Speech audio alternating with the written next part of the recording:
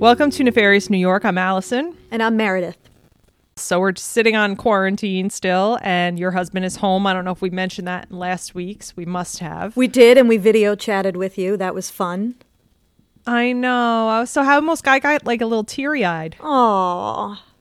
Yeah. I was so happy to see him. He's hanging in there. He's got good days and bad days, though. It's really weird. There's a special day that this episode is dropping. Your our birthday? Episodes come out on Friday. Yeah, That's our episodes come out on Friday. Hello. So technically, today is your birthday. It's my birthday. And That's right. your sister Dana's. Oh my God, you That's right. old bitch. And Tara Tully's. And Tara Tully's too? Yeah, we Shout shared out. a birthday. She always got everybody to go to her party. That I was never invited to. Thanks, Tara. Oh, the joys of being young and at least she didn't try to unpopular. beat me up for my crayon box. That was somebody else. Or she could have stolen your gem doll. Oh, wait, no, Nope, that was somebody else. too. I was just a target for fun. All right. So that's it. We're going to just get right into it, I guess, unless you have something else to add. No, I think we can get right into it. So Meredith's going to start us off here. All right. Okay, so in 1980, a friend introduced Kathleen and Ralph. They were married within a few years, and in 1985, they bought the family home on Bobolinks Lane in Fort Salonga for $295,000, which back then was a decent amount of money. A lot of money. So Ralph went to Pace University for his undergrad and St. John's School of Law. He was a successful tax and pension attorney. He liked sailing and had his own boat, Scalloway. Kathleen was from Georgia, where she was a majorette and the homecoming queen. I see something coming here. Those creepy homecoming queens. She was also described as quiet and basically kept to herself, a reserved but kind member of the community and church. They had 2 sons and a daughter. And the family would spend a month in Tuscany, Italy every summer, which is, I'm sure, beautiful. And Awesome. In 2009, their son, Matthew, a Princeton graduate, was 22 years old. Their daughter, Melissa, was a student at Manhattanville College, and she was 19. And Christopher, a senior at a prep school, I guess it's Chaminade, Yeah. was 17 years old. So the kids are, they're relatively young. They're grown, but they're still young. In late 2009, the Prisco family, so that's Kathleen, Ralph, and the kids, their life started to change. Kathleen started to get paranoid, and like this happened gradually. So she believed that she was being followed, that her phone and computer were tapped. She truly believed that Ralph was trying to get rid of her, and he was just going to replace her with another woman, which I feel like that's not such a crazy thing for midlife wife to think. Yeah, I guess that's my question. She's not a young woman anymore. I don't know how old they were when they got married. You know, was she in her 40s? Does she have a history of mental illness? I don't know. Or is she just a paranoid Type person. Midlife crisis woman? Well, she started to tell everyone that she thought Ralph was trying to kill her, to get rid of her. And she just kept going on about being followed and being, all of people listening in on her conversation. So she was there were some red flags going on, but I think this is a tricky area. It's not like she's saying he's having an affair or he's going to leave me for a younger woman, or she's saying he's going to kill me. Right. So I think probably people that knew them, people don't want to get involved in something like that. Like, even if she seems like she's going off the rails. No, can you imagine? People don't want to interfere. Picture this be me coming to you and saying, Allison, I think Glenn is going to kill me. I'd go kick his ass. I know, but that's a major thing to tell somebody. Yeah. But I don't know, I guess. Unless there's some validity to it, which let's see.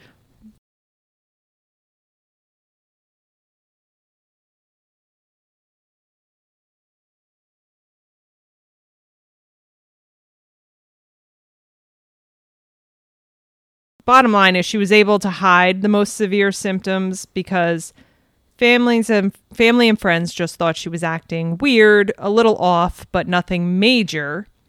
But like we were talking about, I think she was showing some signs of a mental illness, and that makes a lot of people uncomfortable. I mean, absolutely, yes. I mean, yeah. Most people would be more likely to tell you that there's some physical ailment obvious rather than discussing something mental, some mental deterioration. Right. But the other thing too is if I came to you and I said that, or you came to me and said that, I probably would get your shrink on the phone. Well, but that's because we are well aware and have that. Okay. Some people are not that in touch with their mental health. Right. Well, where does this go?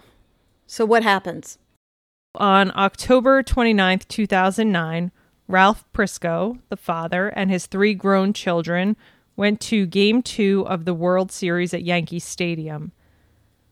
They came home and all went to bed. And on October 30th, 2009, their 22-year-old son, Matthew, woke up around 8:30 in the morning to his father, Ralph, screaming.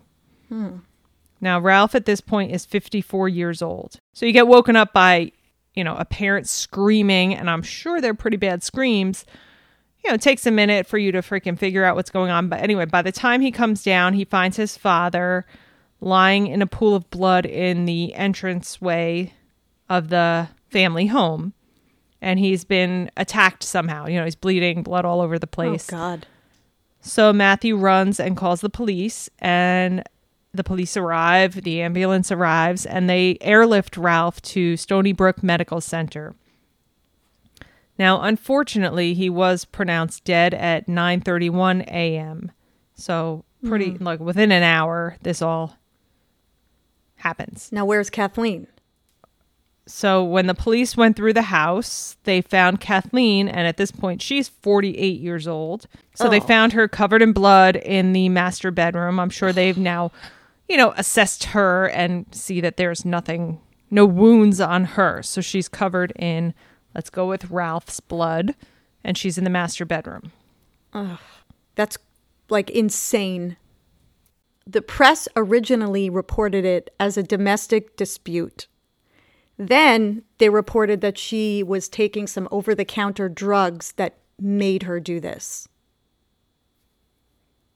Do we know that to be true? I don't know. So Kathleen ends up being charged with second-degree murder. During her police interrogation, she quickly admitted to stabbing Ralph. So that's why they were able to charge her so quickly. God. She stabbed him with a knife from the kitchen, and the autopsy revealed that it was more than a dozen times. And her explanation was, and this is a quote, "He was going to frame me." Frame me for what? I don't know. She said, and quote, "I am sorry. I didn't mean to hurt my husband. He was going to frame me. I figured I might as well do something. There was a knife by my bed." So she was placed in jail under suicide watch. I have a problem with the knife by my bed. I don't keep a knife by my bed. Do you? No, but if I'm paranoid that someone's going to kill me, I might. Yeah, but my ass ain't sleeping. If my husband's paranoid, I'm sorry, people are following me and shit, he's keeping a knife next to his bed, my ass is sleeping on the couch. I'm sorry. I thought you were saying on from her point of view. No, if Glenn had a knife. But the thing is, and what is not clear here is she voicing her concerns to him? Like, is he aware that she has been saying Ralph is going to kill me? Because then if I'm him, right, and I'm aware that she thinks I'm going to kill her, no, I'd be like, take the knife away from the bed. Yeah, think either way, if my husband was exhibiting signs of some sort of paranoia, if I'm half aware of my life, I'm going to notice something's off. And once I see a giant knife next to the bed, I'm going to potentially start snuggling up with one of my kids or something. So in your research, you had also found that the family was supposed to be spending that night at a charity ball, and Ralph had bought a table of 10 for guests. So this is a far cry. So he had organized it. Right. So this is a far cry from where the family was supposed to be spending the night. Right. So people started to wonder what happened and kind of look into it in that circle of the charity ball. Right. So that's kind of how the story started to get out. So during the grand jury hearing in early November, so it's like, very soon, because this happened at the end of October, we find that Kathleen waved to her daughter through tears, and the judge ordered a psych evaluation. So by November 10th, Kathleen was removed from jail and sent to our favorite place, Pilgrim State Psychiatric Center, for a court-ordered mental evaluation. And her attorney thought a hormone imbalance or taking birth control could have affected her behavior, which is possible.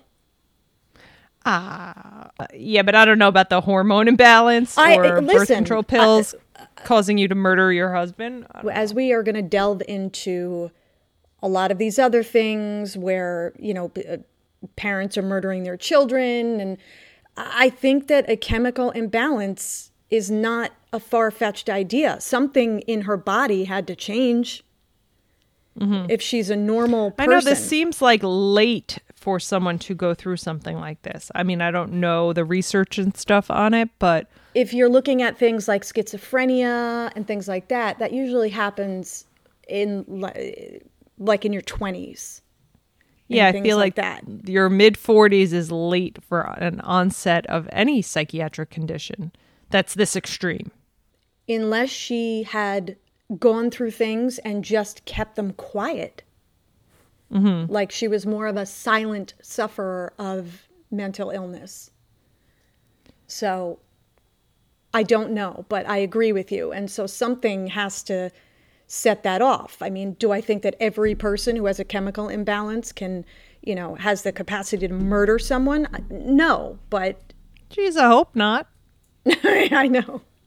So Kathleen pled not guilty by reason of mental disease or defect. And I know we've mentioned this like a lot of times on our episodes, but, not everybody listens to every single episode. So I'm just going to go through it real quick. Okay. She either did not understand the nature and consequences of her actions, or she didn't understand that her actions were wrong.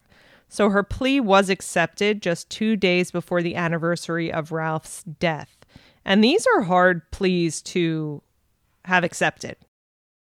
The doctor said she stabbed her husband while in a dissociatively dreamlike state, or a haze of delusional paranoia. And if she is considered still dangerous, she will be held in a state hospital and continuously evaluated pretty much every 6 months.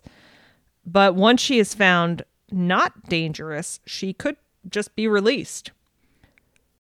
After, I would hope, I'm not 1,000% sure, but once she is released, there's got to be some probationary, she's got to get evaluated every so often to make sure she doesn't go off the rails again.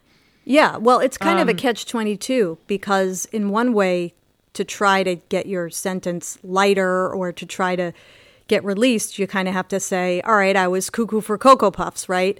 But then you're kind of affecting your outcome because then you're basically saying you're always dangerous. But is this more of a temporary type of insanity?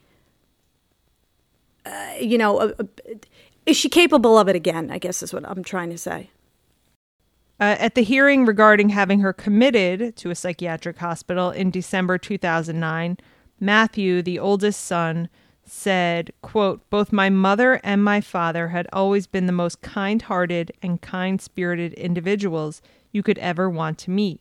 It is heartrending beyond words that a lurking mental illness could present such an obstacle to an otherwise blissful family life. And furthermore, that it could manifest itself so tragically. And that's the horrible part, right? I mean, he said it so eloquently and beautiful, but also, like, this is his mom who he loves, who did this to his father that he loves, right? Right. I think it's very mature because all three of them seem to understand that she did not do this, that she's sick. Right. I think that's awesome that they understand that. I would think that, yeah, I mean, you have to go one way or the other, right? You have to either loathe her and despise her, or you have to go the other route and say she was sick.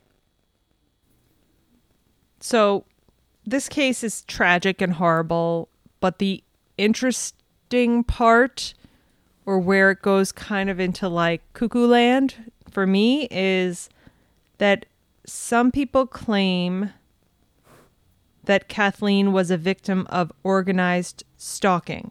Which I have a very hard time understanding the concept of organized stalking. So organized stalking, by definition, is a form of terrorism used against an individual in a malicious attempt to reduce their quality of life so that they will have a nervous breakdown, become incarcerated, institutionalized, experience constant mental, emotional, or physical pain, become homeless, or and or commit suicide. So basically to ruin your life and to make you go crazy.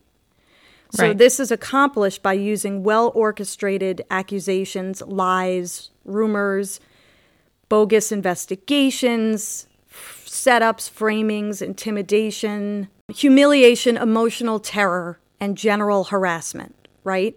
So it's carried out by an enthusiastic and structured group that has cruel intentions to mentally cripple a human being. So what I don't understand is, do these people really exist? And I don't know.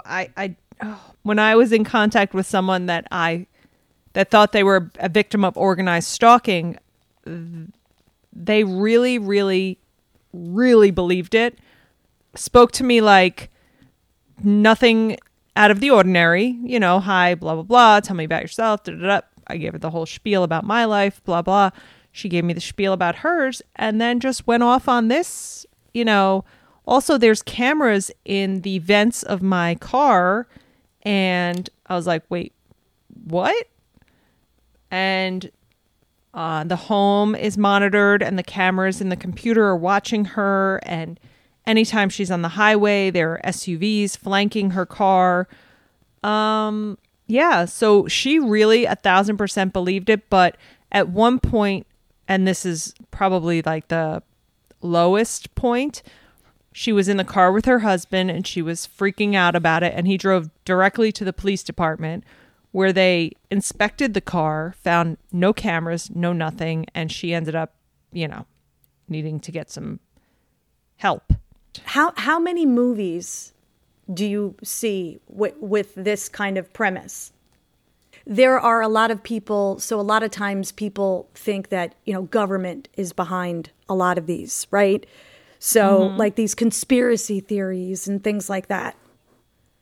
So I think that the danger is that the internet and all the access to that gives people who believe this is happening to them a forum to gain other people who believe it's happening to them to make it validated. And then it kind of gains some momentum and people feel that there's more truth to it. Right. And, it kind of takes on a life of its own where it ends up being an actual thing. And I did not think that this was an actual problem. I did find one article that was specifically about this case, and they said there are, in fact, millions of people in the United States alone who are subjected to such outrageous invasions of their inherent rights as American citizens on a daily basis. and millions more in other countries who are reporting the same crimes. And this is where it gets, these crimes, this stalking is committed by federal agencies like the FBI, NSA, CIA, and DHS, as well as local law enforcement. So wait a minute. So these are, in fact, millions of people where it is true? No, they believe that's what I'm saying. Like the internet has created millions of people think this is happening to them. Wow. Where they probably, and I'm not going to go and be judgy, but they probably just have a mental illness, and not just. They have a pretty severe mental illness that needs to be addressed. But you could look at it on the flip side. These people are so good at this that they just disappear when they get what they want, which is you dead in jail in an institution for what reason I don't know, because you're just an average person, but just for the fun of it, I guess. Right. Well, it's a version of paranoia that is extremely heightened, I would think. I mean, it's like I don't know if it would be categorized as like a paranoid schizophrenic, probably a little bit different, but these people are definitely paranoid. Yeah. And what a horrible way to go about your life. Yeah, and because... what a scary thing that it could just switch in your brain and it could be happening. Right. Because in many other instances, and as you mentioned before, when you're talking to these people, they seem completely coherent and normal. So where is Kathleen now? As far as I could find, she's still in a psychiatric hospital. So she hasn't been released, but her children are hopeful that, with proper treatment and medication, that she will be released. Right. Would you feel safe around her? I don't think I would. I only would if there was enough time put in of therapy and she could look back on it and reflect on it in a way that satisfied me.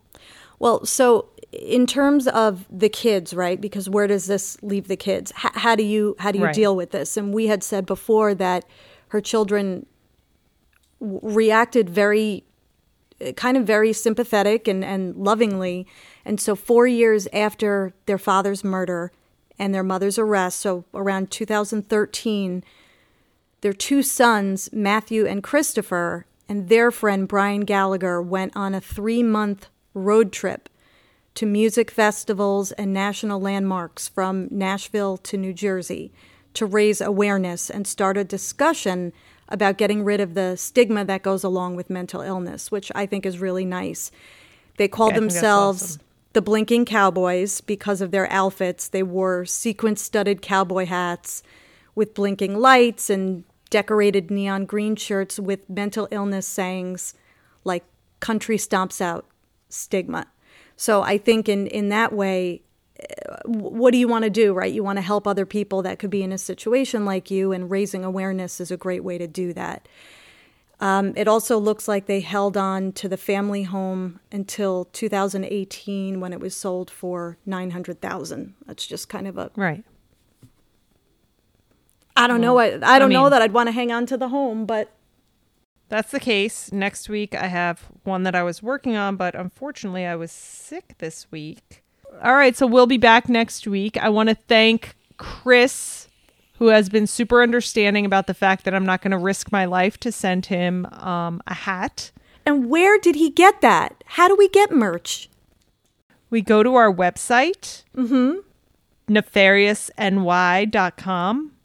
And I'm sort of joking. I will definitely ship it to you. The reason that I'm stalling on his is because I've known him forever, and I will risk my life for a stranger, though. So if you buy something, I will ship it to you. Don't worry. Somebody else's age, I know. Not me. Close to it. You gonna be 45? What the fuck are you talking? You gonna be 45? Close to 40. Damn, bitch, you crazy. We're still closer to 40. Okay. Dang, GD, you just made me 48. Shit. I'm not even 45 yet. Crap. Originally reported it as a domestic dispute. Then... As a domestic dispute or domestic? A domestic dispute.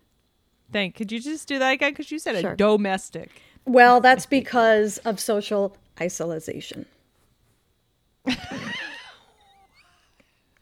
We've now lost our minds. What are you laughing at? What's isolation? Oh, social isolation. See what I mean? She was all professional. That's because of social isolation. You know what's weird? When I said it, it sounded too long. Fuck off.